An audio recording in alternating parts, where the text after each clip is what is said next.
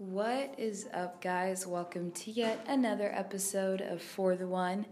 This is for the one that stays up late at night worrying. All you do is worry, worry, worry. You are my worry warriors. And it's time for you to win this battle or lose this battle, whichever way that would work. Anyway, I have found worrying to just be exhausting. You find your mind just running endlessly.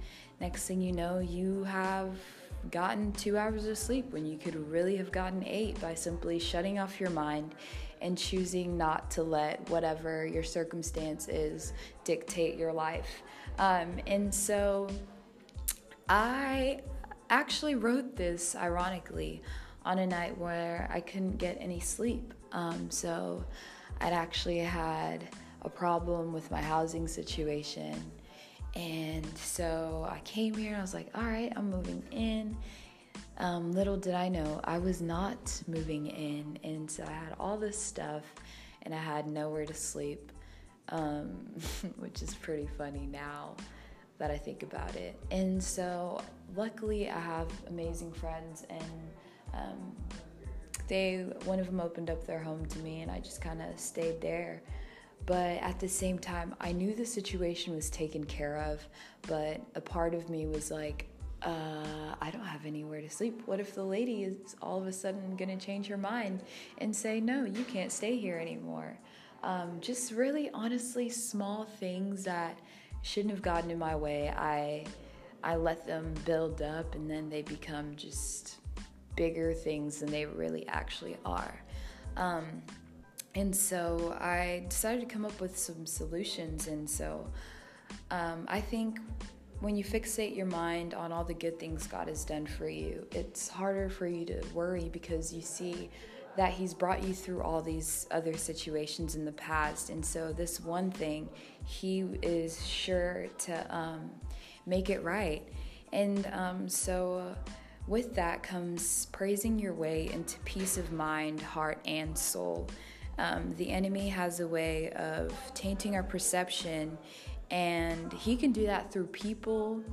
And I feel like that's the one that gets to us the most. You'd think that someone is on your side, and then they say one thing that's against everything that you're trying to reach. And next thing you know, you're like doubting yourself and you're doubting God.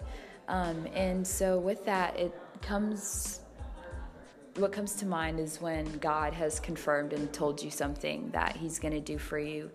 And so now you're planting doubt into your mind, and you begin hindering the will of God on your life, because in the end, God's will is always there, but we also have free will, and your choices do dictate the direction of your life. And so I wanted to find the source. I wanted to know why I was worrying, and I realized that it was because my faith was weak. We have to cultivate a faith that has eyes. We're humans, we have flesh, and we want to see it to believe it. When we see it, I feel like it's easier for us to be like, I saw that with my own eyes, that's real. And that is conditional faith. We have to train ourselves to have unconditional faith. And so you have to train yourself to cultivate a faith that sees what you don't. And you can do that by thanking God for what isn't in hopes to see what is. And that's easier said than done, but it's something that could change your life eventually in the end.